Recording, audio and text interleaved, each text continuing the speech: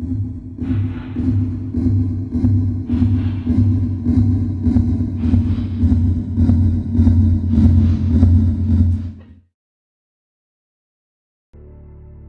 Star Wars franchise has featured the fictitious Death Star, which can shoot powerful beams of radiation across space. The universe, however, produces phenomena that often surpass what science fiction can conjure. The Pictor A galaxy is one such impressive object. This galaxy, located nearly 500 million light-years from Earth, contains a supermassive black hole at its center.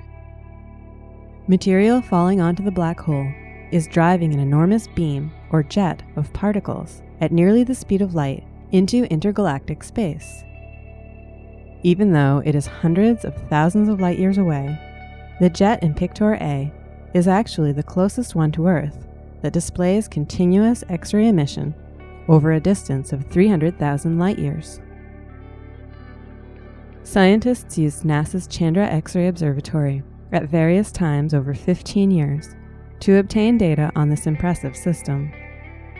They combined these X-ray data from Chandra with radio waves from the Australia Telescope Compact Array to try to gain a deeper understanding of these huge collimated blasts.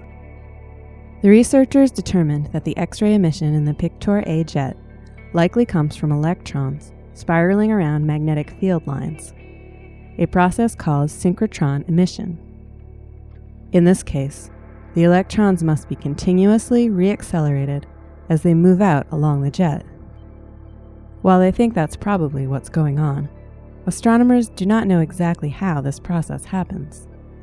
Yet another ongoing mystery in a galaxy far, far away.